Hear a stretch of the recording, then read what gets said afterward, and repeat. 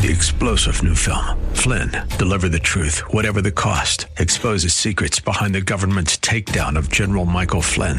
Flynn knew what the intel world had been up to. He ordered the first audit of the use of contractors. This set off alarm bells. He told the truth. He was the most dangerous person for Donald Trump to hire. They had to get rid of Flynn. Flynn, deliver the truth, whatever the cost. Available now. Watch it today. Go to salemnow.com. salemnow.com. Dennis Prager here. Thanks for listening to the Daily Dennis Prager Podcast. To hear the entire 3 hours of my radio show, commercial-free, every single day, become a member of Pragertopia. You'll also get access to 15 years' worth of archives, as well as the daily show prep. Subscribe at pragertopia.com. I'm Dennis Prager. I'd like to tell you why I was not here yesterday. Well, here, not meaning on Earth. Here.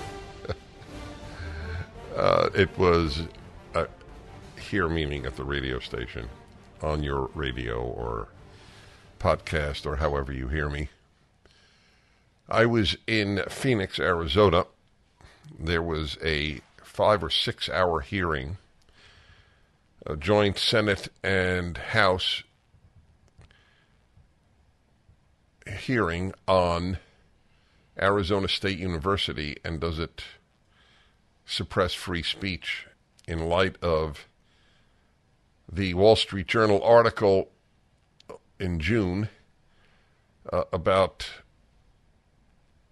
Arizona State University's professors who urged people not to attend the talks that Charlie Kirk and I were invited to give and did give, and the amount of efforts that took place to suppress publicity of our coming to speak. The subsequent closing of the institution that actually hosted us at Arizona State. And I want to salute the Republicans of the Arizona Legislature for having this hearing, for dedicating a day to it. You can imagine how dedicated I was to going in 24 hours, going there, speaking there. I was there for all 6 hours or 5 hours. I think it's 6 hours, actually. Yeah. And it was 119 degrees in Phoenix. 119 degrees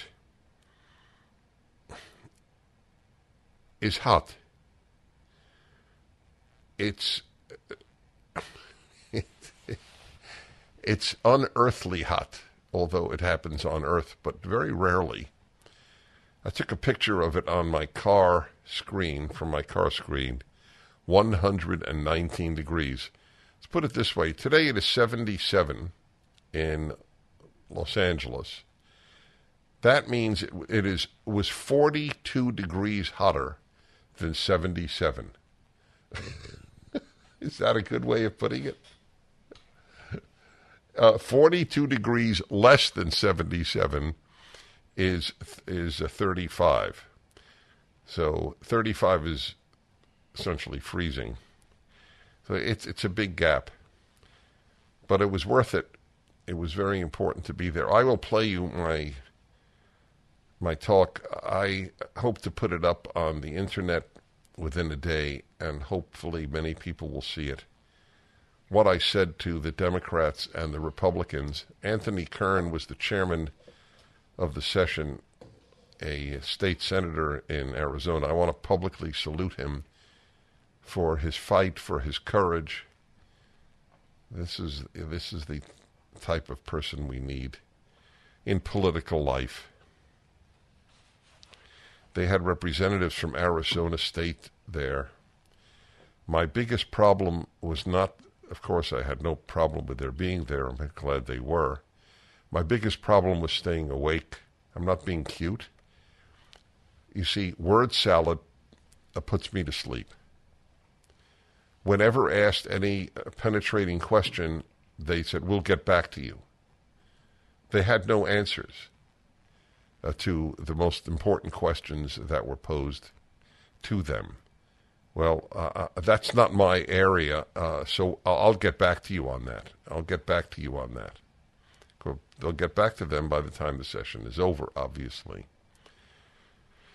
It was widely covered, actually, because it is a very big deal. Every state legislature should have a hearing on free speech, whether it exists in their area. The Arizona, what is AZ Central? The Arizona what? Republic, right? Yeah, that's the major paper in Arizona. And I assume it's on the left, right? The title was of their piece covering it, Genuine Free Speech Crisis or a Performance? State Lawmakers Probe ASU Incident. The first meeting of a Republican-led legislative committee to investigate free expression in Arizona's public universities either addressed an instance where, quote, free speech was stifled, unquote, or served as, quote, a performance, unquote, depending on whether you ask Republican Senator Anthony Kern or a Democratic Representative Annalisa Ortiz. I'm just bringing this because I think you'll find it interesting. One of the Democratic legislators is non-binary. The individual goes by they, not he or she. I don't trust our universities, just period, said Kern, who co-chaired the committee. They do not teach our students well-rounded dialogue so that the student can make the decision on how they want to think and the direction in life they want to take. And technically, he should have said he or she, but they has actually three functions: plural of people in the third person. When you are referring to all people, as in this case, or when a person claims to be neither male nor female. I don't believe such a thing. Obviously, I don't believe such a thing. There's no human being who is neither female nor male unless they had ambiguous genitalia, in which case even their chromosomes should tell you male or female. But it doesn't objectively exist, but it's not what I want to get into now. The formation of the committee came just weeks after Ann Atkinson, the former director of an Arizona State University center promoting personal development and conservative values. They put in conservative. Right? Is there anything that promotes left-wing values in the Arizona Republic's view, or even liberal? Publicly alleged that she lost her job after bringing several right-wing speakers to campus. The use of the term right-wing would not disturb me if they actually identified professors as left-wing. For all of the left-wing newspapers, New York Times, Washington Post, Arizona Republic, LA Times, there are right-wing individuals, but there basically are no left-wing individuals. An event, the right-wing speakers to campus in February for an event titled Health, Wealth, and Happiness. The event included speeches from Turning Point USA founder Charlie Kirk, as well as Robert Kiyosaki, founder of a personal finance education company and author of Rich Dad, Poor Dad, and Dennis Prager, host of a conservative talk radio show. It's funny that they didn't mention PragerU. Isn't that interesting? On Tuesday, Atkinson told lawmakers she experienced condemnation, censorship, and chilling of speech during her time at the university. This situation embodies a free speech crisis woven into the maroon and gold fabric of the university. The university has strongly denied her claims, and so on and so forth. I wonder if the guy stayed around for my talk. And the answer is... I don't know what the answer is. Well, that's it. They don't hang around. It's interesting. It's too bad, because as you will hear later, I pretty much gave a pretty clear statement of what the professors are like. It's to say that it is a big issue is to understate the case. Moving on here, a very a quite remarkable column, or let's see, where is it? About the Church of Christ, the United Church of Christ, one of the left-wing Protestant denominations. And the trick is to find it. I just had it up. They have, what they have come out now and said is mind-blowing.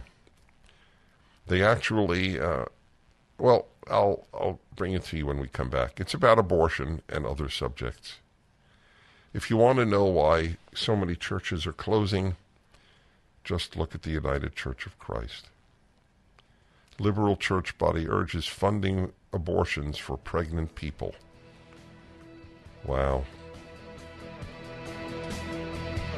Gold dealers are a dime a dozen. They're everywhere. What sets these companies apart, and whom can you really trust? This is Dennis Prager for AmFed Coin and Bullion, my choice for buying precious metals. When you buy precious metals, it's imperative that you buy from a trustworthy and transparent dealer that protects your best interests. So many companies use gimmicks to take advantage of inexperienced gold and silver buyers. Be cautious of brokers offering free gold and silver, or brokers that want to sell you overpriced collectible coins, claiming they appreciate more than gold and silver. What about hidden commissions and huge markups? Nick Grovich and his team at AmFed always have your back. I trust this man. That's why I mentioned him by name. Nick's been in this industry over 42 years, and he's proud of providing transparency and fair pricing to build trusted relationships. If you're interested in buying or selling, call Nick Grovich and his team at AmFed Coin and Bullion, 800-221-7694. AmericanFederal.com, AmericanFederal.com. Yeah, I read this, and of course it answers the question about why mainstream Protestantism is dying, just as non-Orthodox Judaism and Judaism is dying. The parallels are complete. Their religion is leftism, but with a facade of the given religion in one case, Judaism in one case, Christianity. It's hard to believe, actually.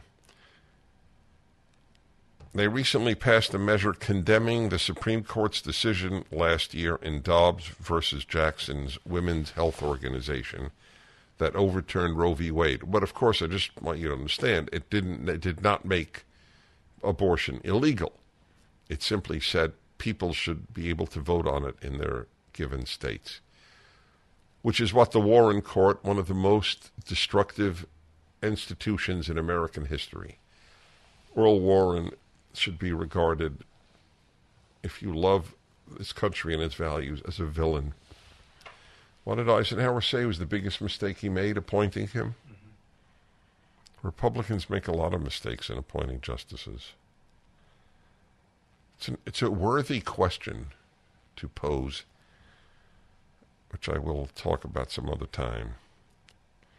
They also voted to call on the denomination to financially support abortion access in the measure titled Denouncing the Dobbs Decision and Proclaiming Abortion as Health Care.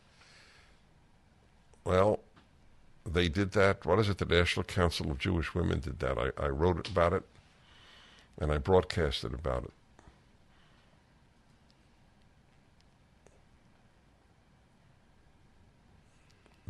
There is really nothing that guarantees moral clarity in the human being. It's a conclusion I have drawn after a lifetime of working on the issue of moral clarity. You would think that an organization that called itself Jewish, or an organization that called itself Church of Christ, would have some clarity The vast majority of abortions are not moral acts. And you don't have to even be religious to recognize that. Is there any other example in life where the worth of a human, or the worth of whatever you want to call it, is completely determined by one person? If the woman wants to give birth, it's a human being infinitely precious. And if she doesn't want to give birth, it's a pimple. Do you realize the logical and moral absurdity of that? You don't have to be Jewish or Christian to understand that's absurd. She does not have the right to proclaim the worth of what she is carrying. That is a God-like power that human beings don't have. I'm for political compromise on it, because I always believe that the best is the enemy of the better, and because I believe moral improvement is better than utopian dreams.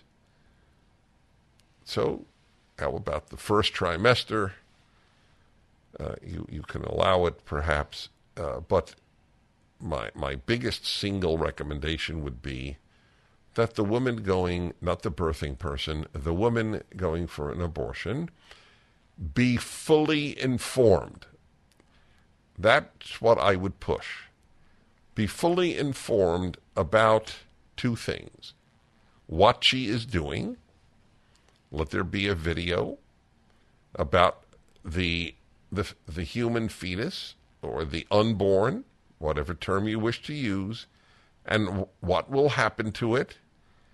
And then she can consent, at least in the first trimester.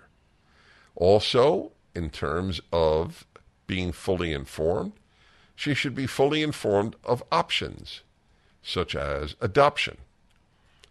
Just want you to know that if you do give birth to this child, the one you don't want now, please know that there are any number of people, I don't know what the number is, 1 million, 500,000, I don't know, who ache to have that child and love it. I am such a parent. I know of what I speak. The measure passed with 611 delegates voting in favor, 24 against, 13 abstaining. The United Church of Christ has a long, long history, apparently, of being what they call a progressive organization. I just finished the O'Reilly book on the last days of the war in the Pacific. The United Church of Christ condemned the dropping of the atom bomb on Hiroshima as soon as it happened. I'm sure you weren't aware of that, but it makes sense to you. So, I'd like to devote, we should devote time. I will play the PragerU video given by a Notre Dame professor and priest, and talk about it. What if you could be shown that it saved 1 million lives? Plus, Japan's behavior in Asia was Nazi-like. You know how rare it is for me to give Nazi parallel, but it was. The experimentation on human beings, the comfort women, which I don't think the Nazis had. Maybe they did, I'm not aware of it. Raped by 12 soldiers a day. Tens of thousands of captured women, mostly Korean. The hideous experiments and tortures. The slaughtering of prisoners of war. I think that those things are worthy of remembrance when one thinks about the morality of Hiroshima. We return. On MyPillow's 20th year anniversary with over 80 million pillows sold, Mike Lindell at MyPillow wants to thank each and every one of you by giving you the lowest price in history on their MyPillows. You will receive a queen size MyPillow for $19.98. Regular price is $69.98 and just $10 more for a king size. In addition to the anniversary offer, you will receive deep discounts on all MyPillow products such as the bed sheets, mattress toppers, pet beds, mattresses, my slippers, which are my favorites, and so much more. This is the time to try out some of their other amazing products. Go to MyPillow.com and click on the radio podcast square and use promo code Brandon to receive this amazing offer on a queen size MyPillow for $19.98 or call 800-976-8379. This offer comes with a 10-year warranty and a 60-day money-back guarantee. It's time to start getting the quality sleep you deserve. Go to MyPillow.com and use promo code Brandon or call 800-976-8379 today. Hello, everyone. I'm Dennis Prager. I have a guest, and I will introduce him momentarily. I will introduce the subject first. What happened in Afghanistan after we left? The number of people who care, I think, is quite small. I was 100% opposed to leaving. It would be irrelevant to me whether it was Donald Trump or Joe Biden. I don't know if Trump would have done it. He might have. I find every one of these arguments about leaving emotional rather than rational. Like the one, well, what do you expect us to stay there indefinitely? Well, we've stayed in Germany and Japan indefinitely. The world is a better place because of that. We've been in Korea indefinitely. The Korean Peninsula, and therefore Asia, is more stable thanks to that fact. I don't quite understand why there should be a built-in time limit if you're already there. It was a catastrophic move on the part of the Biden administration, if you wish to say regime, given the political prisoners in America. It would be the first time in my life I would allow the term regime to be used for an American government. There's a Canadian journalist who has spent time in Afghanistan, Dan Brotman. He's reporting about that and the consequences of the American withdrawal. He's now in Portugal, and I welcome Dan Brotman to the Dennis Prager Show. Thanks for having me, Dennis. And I'd just like to correct you. I'm actually American living in Canada. All right. That is a very fair correction. I got the impression that you were Canadian, which makes sense given that that's pretty much where your work has been published, correct? Correct. I have been an expat for most of my adult life, and I moved to Canada 2.5 years ago, but I'm originally from the Boston area. That's worth leaving. As I've told people on many occasions, and this is a completely ego-free statement, the only airport in America no one ever came over for a selfie was Logan Airport in Boston. I can truly walk around Boston incognito. The reach of me and PragerU there is minimal. It's another world, Boston. Okay, anyway, what prompted you to go to Afghanistan? So I'm an adventure traveler, and I really like going to countries that the media depicts in a negative light so I can go see for myself what the real situation is on the ground. I've been to North Korea, Iran, Iraq. And again, it's not for the adrenaline. It's really to educate myself. When we hear about these countries in the media, we often hear about their horrible governments, but we never hear about the people on the ground and how they're getting by day to day. And I... Our company, Wait, he's freezing up. Well, I'm sorry, Dan. I can hear you perfectly. Yeah, but we can't hear you perfectly. You froze up twice. Okay, let's give it another try, and then maybe we'll have to get it non-videoed. All right, so you go to all these countries to see how the people are living. Continue. Correct. And I received an invitation to go to Afghanistan with an adventure tour company, Young Pioneer Tours, and they were bringing back 6 tourists. It was their first group back. All right. Yeah. Retook power. All right. We'll have to figure out a clearer way, Sean. I'm sorry, folks. Is it Skype, Sean? Is that what we're on? Yeah. All right. We'll take a break in a moment. He's a pretty gutsy guy. There are places I wouldn't go, and I've been to 131 countries. I've been to Syria, Lebanon, Jordan, Egypt. Syria was, I guess, the most quote-unquote exotic of those in terms of places people don't tend to visit. But that was a long time ago. I personally would not go to Iraq, but that's partially because I might well be a target. And I was invited to Afghanistan, actually, by a charity that runs a hospital there. I thought it was too dangerous in light of my prominence as both an American and a Jew. And sure enough, a father and son visiting the very same place were then shot. Clouds or white walls.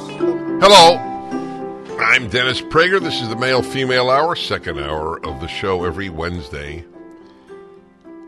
Probably the most honest talk about men and women in the media.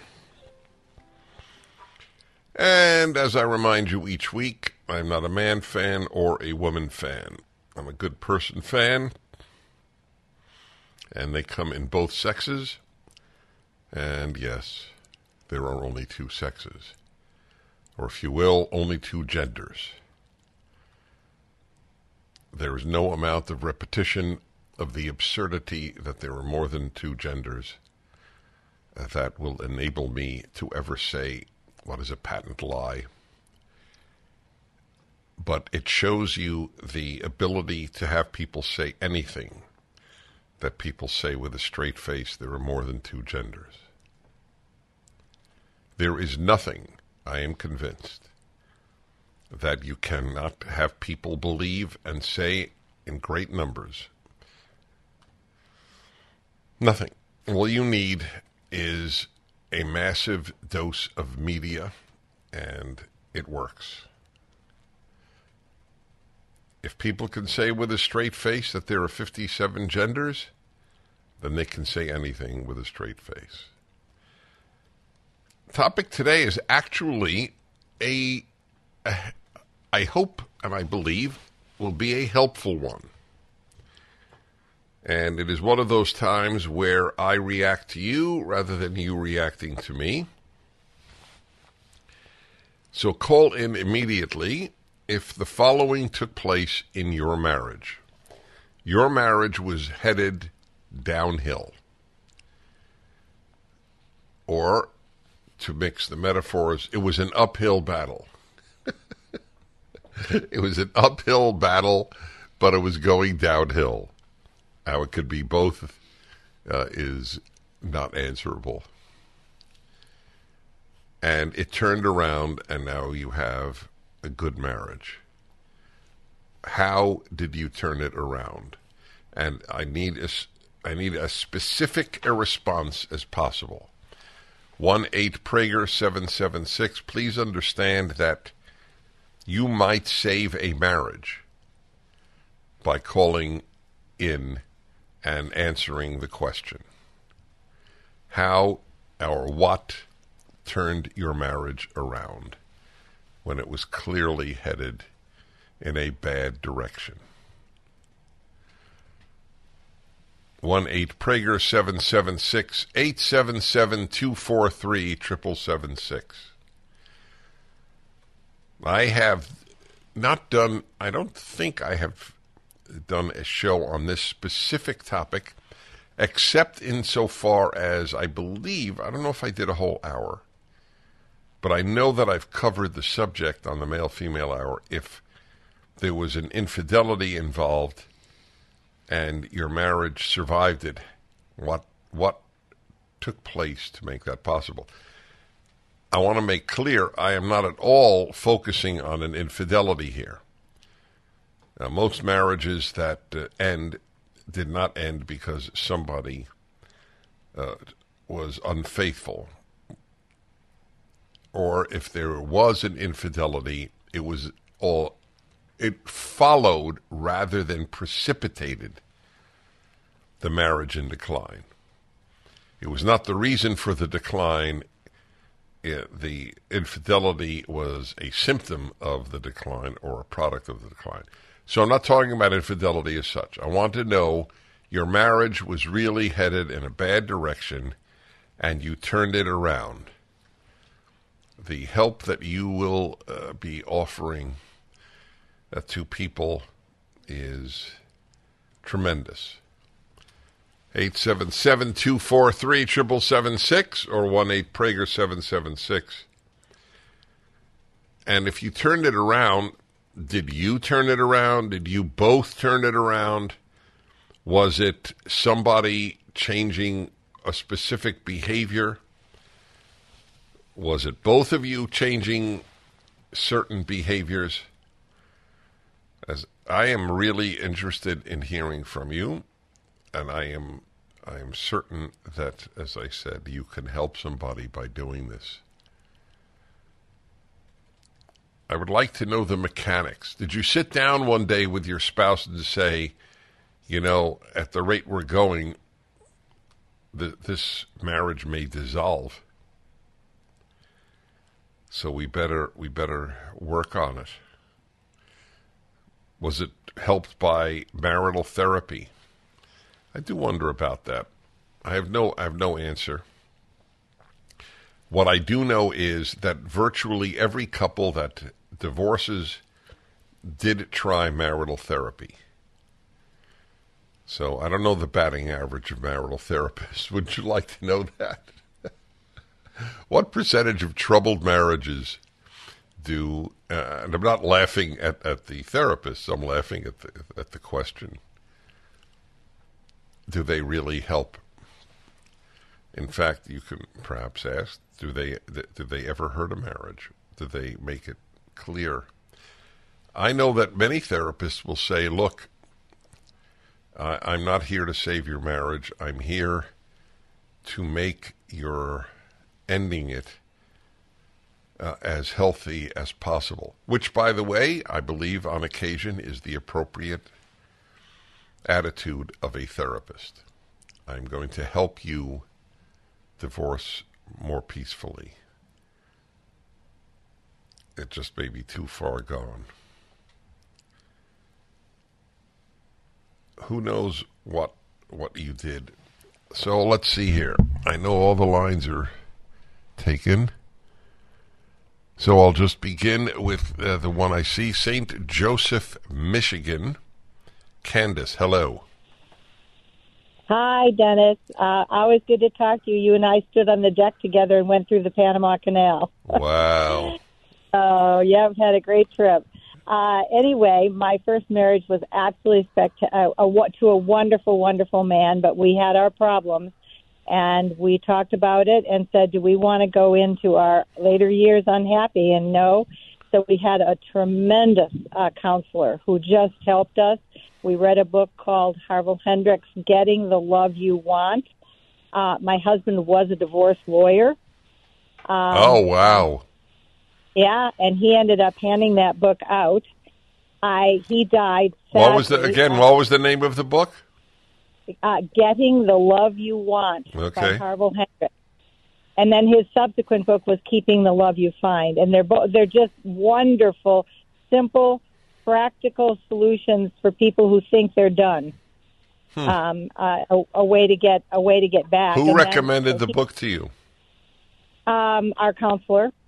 I actually heard it on Oprah Winfrey as well. Yeah, she actually had Harville Hendricks on her show. It's a wonderful guide. Had you read the book, would you have needed the counselor? I don't know that.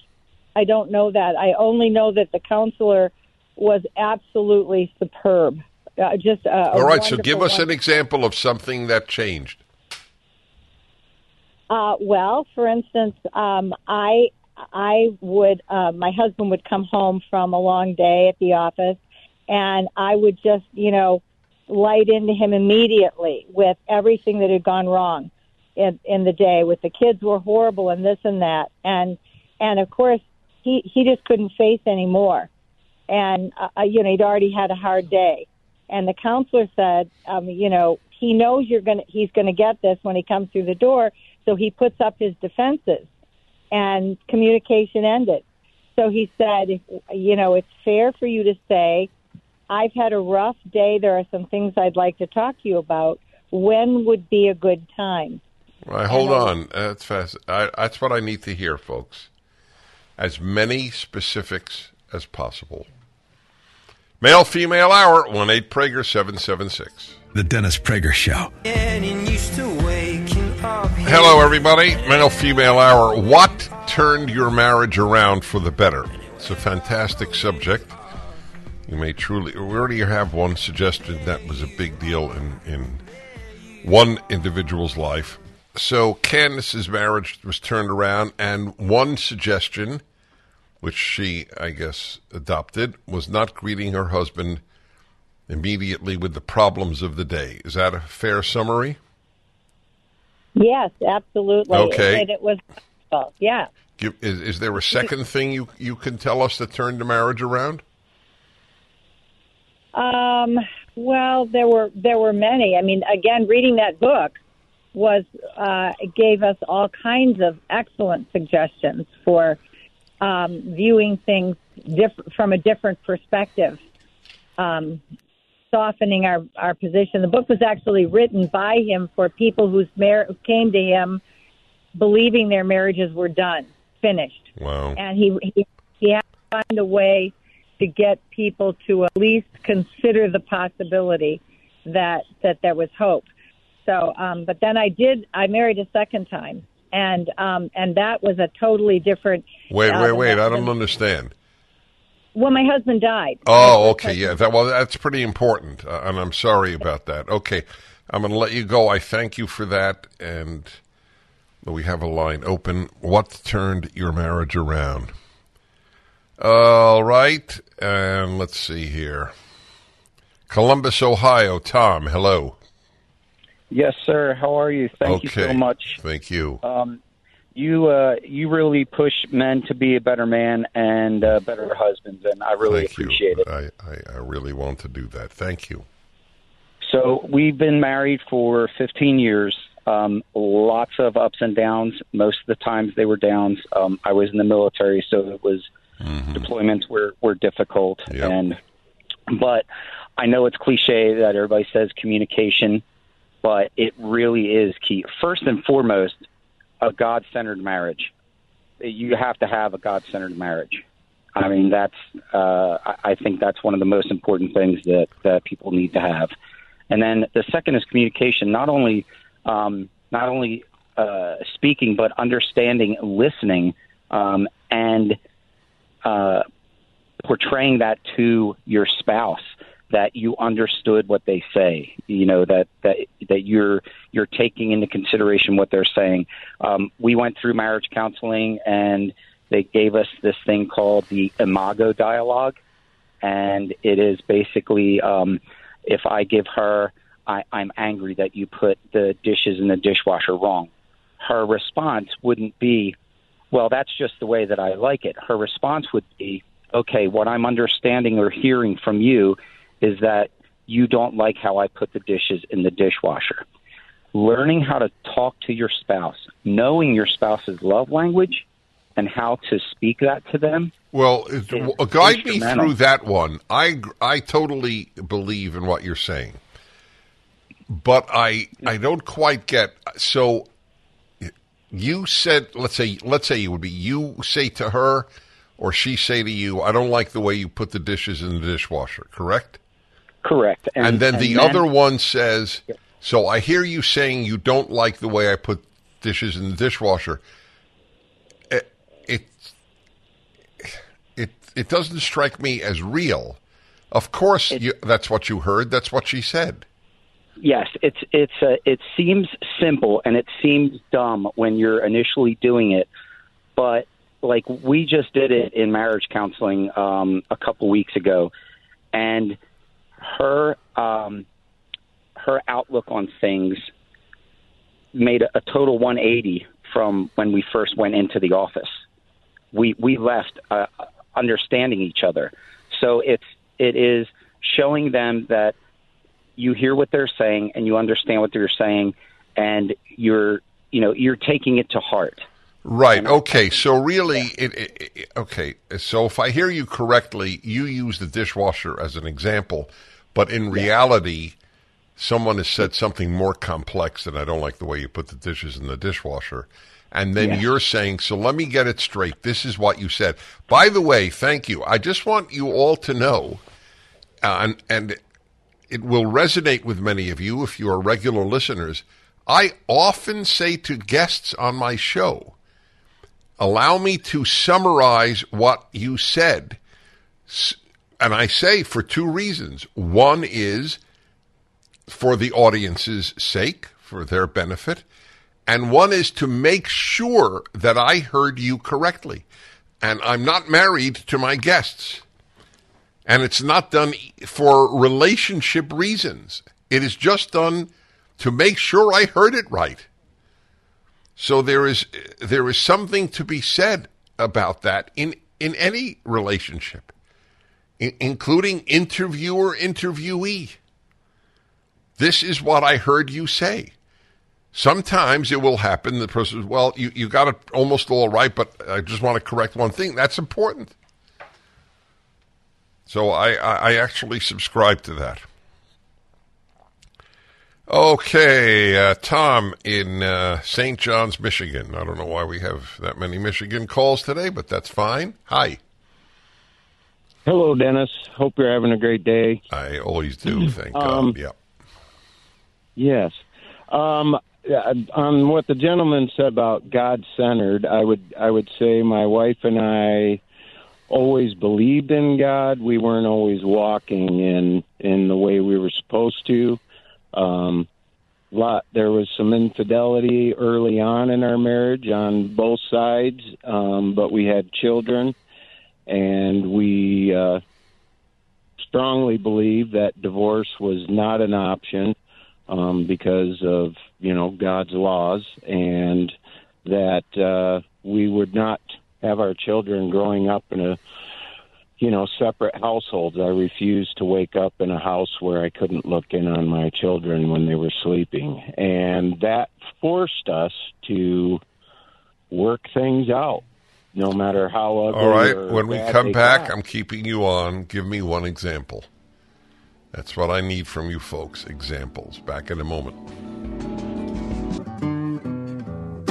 This is a red alert for hardworking Americans who are tired of seeing their freedoms and savings threatened by the globalist agenda. Wealth Protection Research is on a mission to find whistleblowers who are exposing the schemes that threaten your financial security. We're talking about real patriotic financial warriors like Jim Rickards and Porter Stansberry. They're not afraid to tell it like it is, exposing how the system is rigged against you. Text IDEAS to 76626 to find out more. With the 2024 election storming our way, your IRA and your 401k appear to be in the crosshairs. That's why we've compiled our 3 favorite ideas from freethinkers. Don't wait for a knock on your door telling you it's too late. Get this critical report. Text IDEAS to 76626. The fight for your financial freedom is on. Text IDEAS to 76626 now for your free report. That's IDEAS to 76626. Standard text and data rates may apply.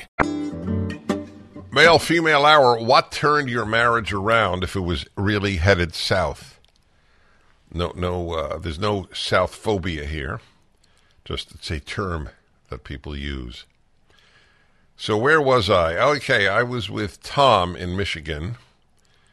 So you guys, both of you had committed infidelities in the early years of the marriage. Is that correct? Correct. Right, but you didn't want divorce because you had children. So I assume one decision was no more infidelity. Is that fair? Correct. Yeah, okay. Correct. But that's not enough. So give me one more example of something you did that...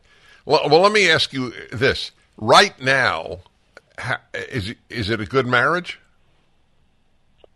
It's better than I could ever have imagined. I would have to say that I've never been happier. And I think what turned it around for us was the crash in '08. We became seriously financially strapped and were, concerned about losing everything. I was in a business that was construction related in Michigan, which was tanking long before '08, but the construction business was. But we all those small things that you argue about go away when you're just trying to keep the roof over the head and, the essentials in life and still trying to, allow your kids to play sports and all those things that cost money. You make, the personal sacrifices that you need to and for their well-being as You're right, well. but why did this improve your marriage? Because we quit looking at those little things that the other one did that, you can have 20 little things that person does, and on one day, one of those 20 things pops up and you machine gun them with all 20 things that have been bothering you, and you learn to overlook those. That's a big one. I thank you. That's a biggie. That's why I have a chapter in my happiness book, not related to marriage, having a perspective. If you can't keep things in perspective, you cannot be happy, whether it is maritally or just you. That's right.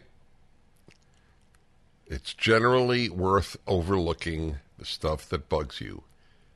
It is not possible that that nothing will bug you. So you just go, of course, it's part of the human condition because everybody is unique. That was a good suggestion. I thank you for that. Well, here's a biggie. Patsy in Greenville, South Carolina. Hi. Hello. Hey, Dennis, how are you? Well, thank you. Okay, ask me a question, or you want me to tell you? My husband and I were married, and he's diagnosed as bipolar 1, and it took perseverance for me to realize that his moods have nothing to do with me. Wow. It's all him and his outbursts and all those things. I just have to ignore them. And then how it turned around is when he wasn't manic, I could say, this is what happened, blah, blah, blah. And we have to be able to talk about these things when you're not in that state. When someone's in a manic state, you cannot talk to them. Did he acknowledge this? Oh, yeah, he's here. You're on speaker, so, yeah, he acknowledges it. It took a few years, and he got rid of the psychiatrist, and that helped. And the drugs. Wow. So what helped with the bipolarity, if not drugs and a psychiatrist? Talking when he's not manic is the key. We talk all day. Wait. His problems are when he's manic, not when he's depressed? Well, yeah, he does depression too, but it's not. It's different when they're raging. So you call the raging? You would call that the manic phase? Yes. I see. Wow, this is why I love my job. I get to enter so many people's lives. I salute you both.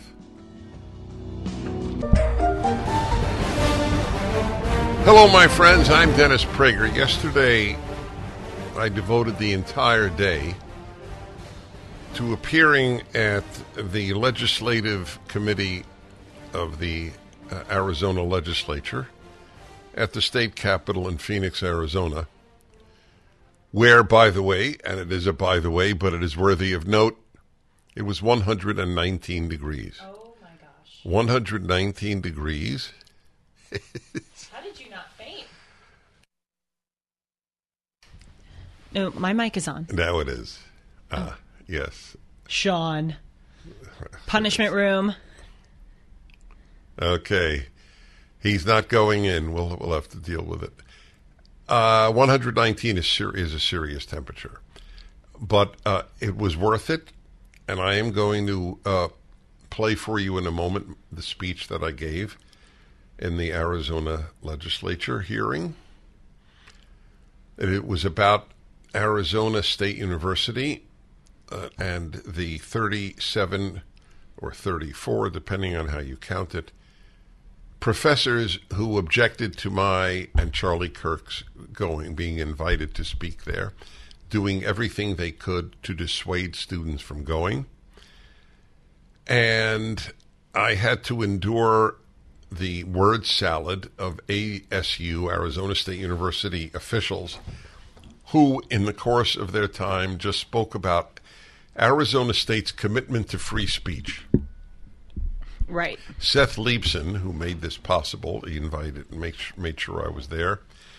My friend, my colleague in Phoenix, on Salem Radio in Phoenix, he noted that in the Soviet Union, the Soviet Constitution also guaranteed free speech. So the notion that Arizona State University signed the University of Chicago Principles on Free Speech means nothing. It means nothing. And I very rarely play speeches of mine on my show. I'm with Julie Hartman. We're doing periodically third hours together. And anyway, you obviously were not there. You didn't hear this, so you will have your own spontaneous reactions.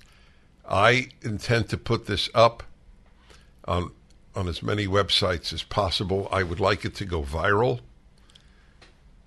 As you can tell when you will eventually hear me, I was angry.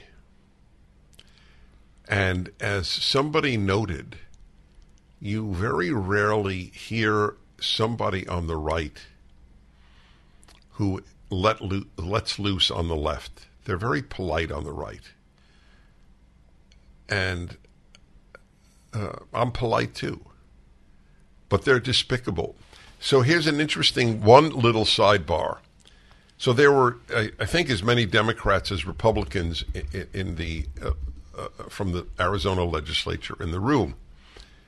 And one of them was shocked that I called these professors lowlifes. They said I was a white nationalist. This Jew is a Nazi. That did not bother them.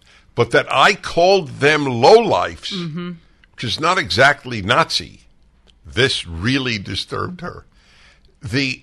The reactions, by the way, not one of them asked me a question.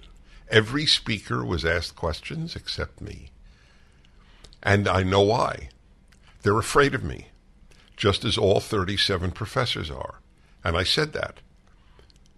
None of them would debate me. And it's a public challenge. I will go right back to Arizona if any of them debate me. Okay, so here we go. My speech yesterday in the Arizona State Legislature. Hi, everybody. Thank you for having me. If you could introduce yourself and... yeah, I am. I began with hi, everybody. It's a talk show host habit. My name is Dennis Prager, and I am... By the way, you could watch this 40 years. I have been a radio talk show host with a national show. So I believe, among other things, I'm the longest ongoing talk show in America, which is relevant because if I were a purveyor of hate, it's odd to imagine I would have been on for 40 years and continue to be on. And it's also relevant because I believe I have talked with not two, but with more people than any living human being. That's not a boast. It's just a statement of, I come to my views on life having actually talked with vast numbers of people from every background. There are people who are transgender who call my show, not to mention every other group that one can imagine. The reason they feel free to is because they know I will not insult them, and because I believe it is so critical to have my show open to anyone. The antithesis of what these 37 professors believe. I will come to them momentarily. I'm also the co-founder of Prager University, or PragerU, which has over 1 billion views a year, mostly of young people. We have been the recipient of many attempts to suppress us on YouTube. The last time I was at a panel like this was in Washington prior to the lockdowns, and it was on YouTube and Google.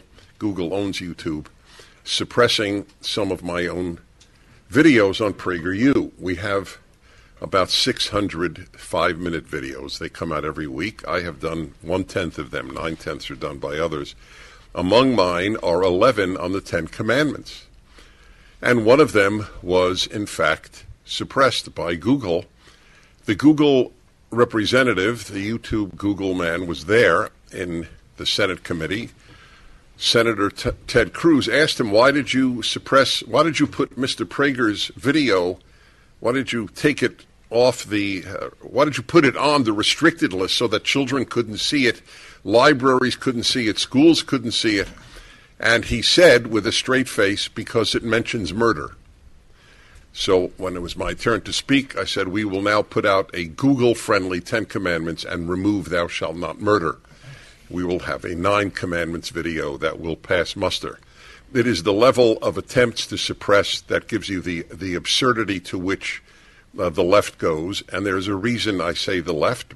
A, because I do not include liberals. Liberals do not hold leftist values, and there is nothing in common between leftism and liberalism. Liberals believe in racial integration. Leftists believe in racial segregation, like all the black dorms and black graduations on campuses. No liberal believes in that. Only leftists do. And the Ku Klux Klan, for that matter. But I mentioned the left because there is no instance since the French Revolution of the left allowing free speech. Whether it was the French Revolution, the Russian Revolution, or where I went to graduate school, Columbia University, which is now regarded as the most suppressive of free speech of all universities in the country. Wherever the left takes over, there was no example in history of the left allowing dissent. So it is not surprising that we are convening on that issue here. If you allow dissent, you're a liberal or you're a conservative. But by definition, you are not a person of the left. So I have founded PragerU. I have done my radio show. I've written 10 books. I'm writing the 4th volume of a 5-volume commentary on the Torah, the first 5 books of the Bible, helped by my knowledge of biblical Hebrew. That's a real hater. Guys who write biblical commentaries are known as major haters in our civilization. I have a book on happiness, another classic example of hatred in this country, according to the lies told about me by 37 of your professors, all of whom have disgraced the name of Arizona State University. I will come to that in a moment. My life has been devoted to goodness, period, end of issue. That's all I care about, is that people be good to each other. I have no other primary concern. My entire theology is that God wants us to be good, not terribly complex. So therefore, to call me a hater or a white nationalist doesn't bother me, because it would be, if I said to any of you, you're a porcupine, you would not be troubled, because you know you're not a porcupine. There is a very famous libel in Jewish history, since I've written a book on anti-Semitism. I know this well. There was a libel that Jews would take Christian children and butcher them before Passover to use their blood to bake matzah. It's called the blood libel. It's the most famous libel in history. Jews were murdered en masse, kicked out of all the Jews of England were kicked out. All right, we're going to continue. This is my talk yesterday at the Arizona State Legislature.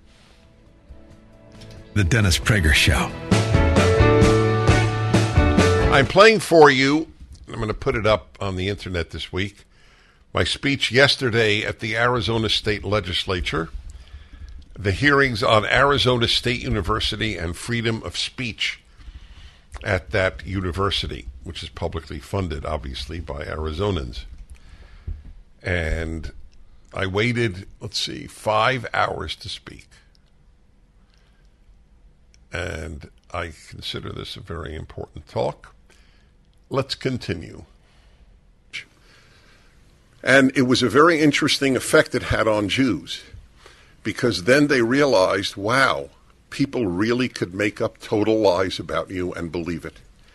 Every Jew knew that it is not possible to kill a child, use their blood to bake matzah. You can't even drink animal blood, according to the Torah, if you're a Jew. So when I am called a white nationalist, it is equivalent to me of the blood libel. It is a pure, total, vicious lie. Therefore, it only reflects on the people who say it. They are despicable. It is an embarrassment to ASU that these people teach here. So let me read to you, since today is, one moment. My Tuesday column came out today, and it is about the ASU issue. So this is what is in my column. It's a town hall. It's at my own website. It will be at Daily Wire. The many Jewish journals as well. The charge of my being a white nationalist is as vicious as it is libelous. It would be impossible to find a written word in my 10 books, or more than 1,000 columns, all available on the internet, or an uttered sentence in 40 years of broadcasting that expresses sympathy with white nationalism. I am a religious Jew who hates white nationalism, the doctrine that murdered 2 out of every 3 of Europe's Jews just a few years before I was born. My father, an Orthodox Jew, joined the U.S. Navy and risked his life to fight that evil. As anyone who has heard or read me can testify, the motto of my life, taken from Viktor Frankl's classic Man's Search for Meaning, is that, quote, there are only 2 races, the decent and the indecent. Unlike the professors and the rest of the left, I divide people by morality, good and bad, not race or class. So given the dishonesty of the smears, why did the 34 or 37 professors condemn ASU for having me come to speak at the university? So I have a theory. I know why. I know exactly why they condemned ASU for inviting me. They fear any conservative coming for 90 minutes. Because in 90 minutes, I can undo 4 years of the indoctrination that these leftists give their students. They are scared of me, of Charlie Kirk, of Ben Shapiro, of Jordan Peterson, of Heather McDonald. We will undo the garbage, the lies, the fraud, the intellectual idiocies that they purvey in 90 minutes. They are, and by the way, they're right. We do undo everything they do in 90 minutes. That's why they're scared to have us. It makes perfect sense. There is no other reason, and I'll prove it to you. I will come here. I live in California. I will come here and debate any 1, any 3, any 10, all 37, happily. Under any circumstance you want, you can have a left-wing moderator, and I'll come and debate. But they won't debate for the same reason they don't come on my radio show. I invite them. I will give them 1 million listeners. You just give me 200, and they won't do it. They don't debate. They smear. These are vicious. They are the hate people. These are the haters. The 37 are the haters. That's why they didn't come today. They're afraid of this hearing. And they're right. You expose these people, and you realize what intellectual and moral lightweights they are. Every single one of them. I looked up every single one of them. I did a lot of homework. It was fun. I actually looked up their bios on your website. So I listed a few of those. So here's one winner. Forgive me, I have to use the expletive because otherwise, look, the ASU website spells it out so I could pronounce it. So here's an example of one of those who signed the petition. Dagmar van Engen, let's see, whose, quote, current project argues that transness is central to queer and feminist science and is the author of How to F*** a Kraken, Cephalopodid Sexualities and Non-Binary Genders in ebook. Oh, excuse me, ebook erotica. Oh, my God. Now, that's something you really want your kid in Arizona to study, isn't it? Yeah. That obviously, ASU is proud of this professor. This is described in this case, their autobiography, or some other really critical stuff. David Agris has done research in gender and sexuality studies. Did any of them not do research in gender? Is there any other subject at ASU, at Barrett? Post-colonial studies, queer theory, and animal studies. Filed a lawsuit against Montana State University saying he was denied tenure and fired because he was gay. You think there's a university in this country that would fire you because you're gay? I mean, it's possible, extremely unlikely. Joseph O'Neill recently led a seminar on the, quote, whitewashing of ancient Greece and Rome. Any of you know what that means? Rachel Fedock, whose research interests include feminist ethics, black feminism, abolition, gender, race. This is just a few of the people who signed this. But what is worse is those are the people who teach at an honors college here. So, a few more points worthy of being made. All right, we'll be back with a few more points. And this is my testimony at the Arizona State Legislature in Phoenix, Arizona yesterday. The Dennis Prager Show. I'm playing for you my speech yesterday at the Arizona State Legislature, where there were hearings on freedom of speech at Arizona State University. There should be hearings in every legislature in the country on the public universities there and whether or not they abide by a commitment to free speech. It was a result of the great article in the Wall Street Journal by Ann Atkinson, who lost her job as a result of our coming, our meaning Charlie Kirk and my. And, well, you'll hear me talk about the Charlie Kirk issue in a moment. 37 professors wrote that condemning ASU for allowing me to speak there. So I finally, after how many hours? About 5 hours, I finally got my chance to speak. We continue. See, I covered white nationalism. I've covered debating. I really do. The offer on the debate is a very real one.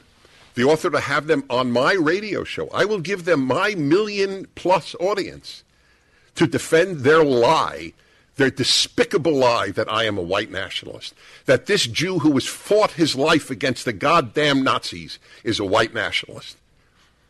These people are vicious. They are lowlifes. Every one of the 37 is a lowlife. What should be said to these people is what was said to Eugene McCarthy, who charged people with being communists who were not communists. He charged some people who are communists with being communists, to be intellectually honest, but he also charged people who were not. And you know how it ended? Somebody looked at him in the Senate and said, "Have you no shame, sir?" Will anybody at ASU say to these 37, have you no shame, sir? Will one of the deans, will one of the, God knows, 1,000 in administration, one say, have you no shame? Will anyone here say that?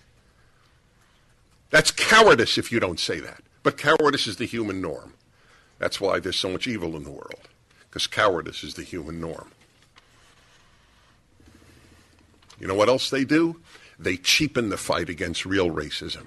If I am a Nazi, then you can't fight Nazis. You've just cheapened the fight against real Nazis. That's why I hate these people. They have cheapened the fight against real Nazism. They're the haters, for the record. The Democrats sent out a tweet about you, sir. What was that tweet again? Let me read it for you, sir. Which ones, House or Senate? No, on the free speech issue, that they said it was despicable. That you said hate speech is free speech? Yeah, hate speech is free. This is from the Arizona Senate Democrats. Hate speech is free speech, in my opinion. State Senator Anthony Kern, chairing the Joint Legislative Ad Hoc Committee on Freedom of Expression at Arizona's public universities. Absolutely despicable.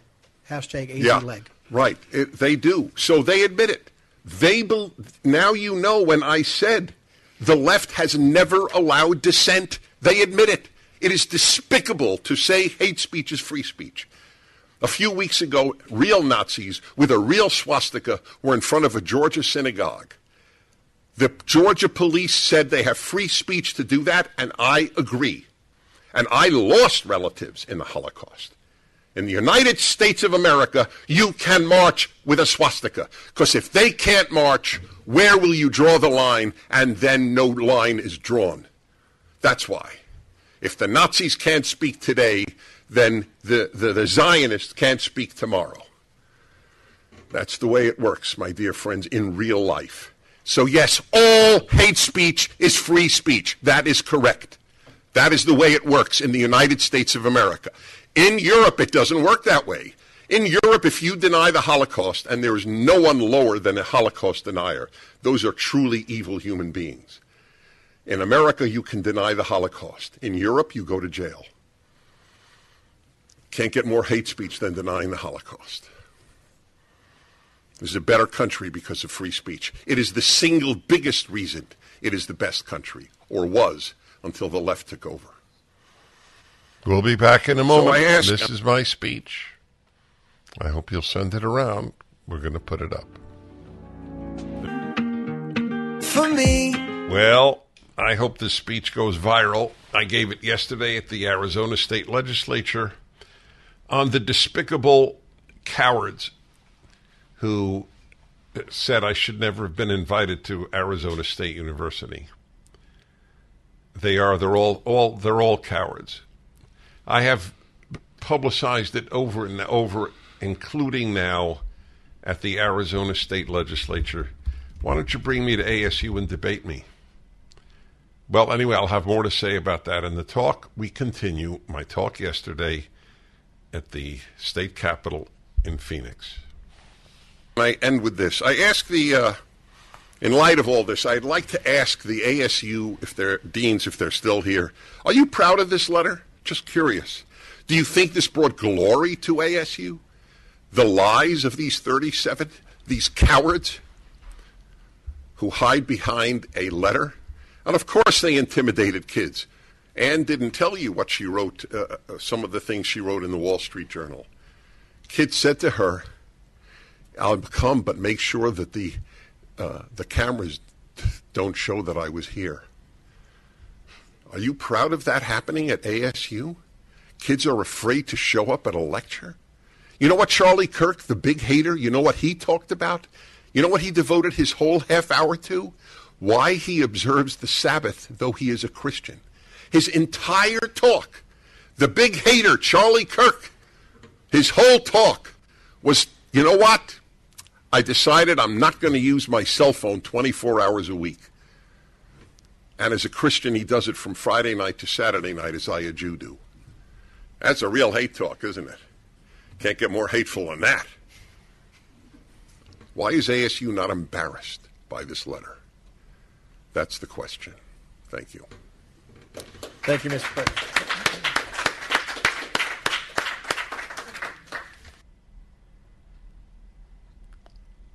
Yeah, we definitely want the Q&A.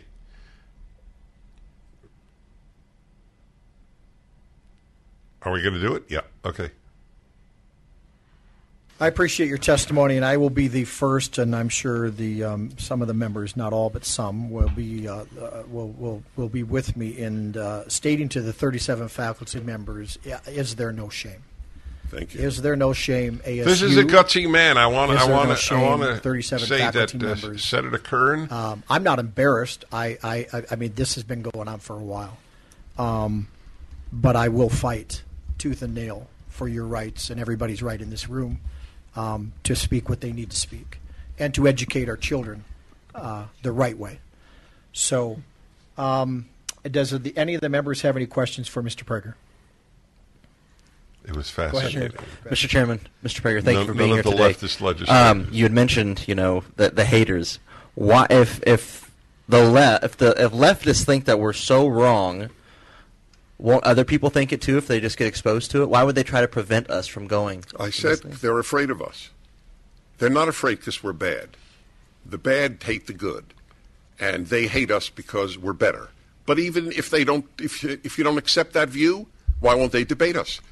If I am an anti-intellectual white nationalist, wouldn't it be a service to ASU and to the country to take me down? I got a giant website. I had a giant radio show. I was the #1 Amazon seller when #2, in the country. When my last the first of my Bible books came out. Wouldn't it be one of the great services that any of these people could offer to the country to take me down intellectually? They can't, and they know it. They stand for nothing. These people are empty. How to a Kraken? ASU is proud of that as a book written by one of the people at the Honors College? Thank you. Thank you, sir. Any questions at all? I have a couple, sir, if you don't mind. So you were at the event. ASU has said, well, we let the event go on, which in their mind is free speech. What were your observations at that event? First, I don't know that this to be true. The audience was in the dark. I don't mean intellectually, physically. And I assume that at least half were older than college or graduate school age. I think a lot of kids... Look, Charlie Kirk has the largest college organization period. I have the... PragerU is the largest young people organization or viewership in the world. When I go to colleges and when he goes, we get very big turnouts. So clearly they were intimidated here. I mean, it is obvious. Yeah. Thank you. So it reminds me of a riddle. My field of study was the left. I was at the Russian Institute at Columbia University in my graduate work. I learned Russian. I went to communist countries regularly. I never thought I would be studying the American future. I just thought I was studying the Soviet Union and Eastern Europe. So I specialized in those areas, and I loved Soviet dissident humor because it's bitter and true. So there was an old joke, a Soviet dissident joke. In Russia, in Soviet Union, you have freedom of speech. In America, you have freedom after speech. There's freedom of speech here, but there's not much freedom after speech because you pay a price for going to a lecture given by a conservative, and the kids know it. Thank you, Mr. Prager. One last question. I'm looking at the faculty petition here and the 37 signers on that, and it links a lot of different issues: racial justice, LGBTQ community, women's rights. A lot of this, and they promote it. I'll just read this. It says, and these are the 37 faculty members that have no shame. It says, while we applaud and support the work our faculty colleagues have performed in developing the Lewis Center's academic curriculum, let me see. Our concerns about the intellectual value of Lewis Center's public programming are long-standing. We have objected to speakers brought to campus to promote topics ranging from fraudulent speed reading methods to anti-scientific claims about effective medicine that do not reflect the commitment. I won't keep reading, but one thing I thought, it's funny how the left uses the term free speech to suppress free speech. In other words, this petition... All right, final segment coming up.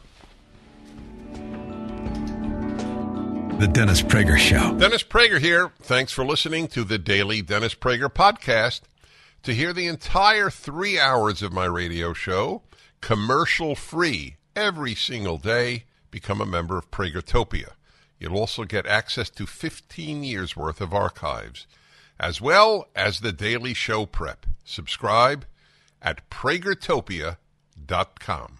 3-star General Michael J. Flynn, head of the Pentagon Intelligence Agency, knew all the government's dirty secrets. He was one of the most respected generals in the military. Flynn knew what the intel world had been up to. He understood its funding. He ordered the first audit of the use of contractors. This set off alarm bells. The explosive new documentary, Flynn, Deliver the Truth, Whatever the Cost, uncovers the facts behind this scandal. Flynn told the truth. He was the most dangerous person for Donald Trump to hire. I find out the worst enemy that I'm going to face in my life is right here in America. They took my assessment and they wanted me to change it. And I was like, I'm not changing it. They had to get rid of Flynn. With in-depth interviews, archival footage, and never-before-seen personal records of the man behind the headlines. I just felt like I was drowning. Flynn, Deliver the Truth, Whatever the Cost. Available now. Watch it today. Go to salemnow.com. salemnow.com.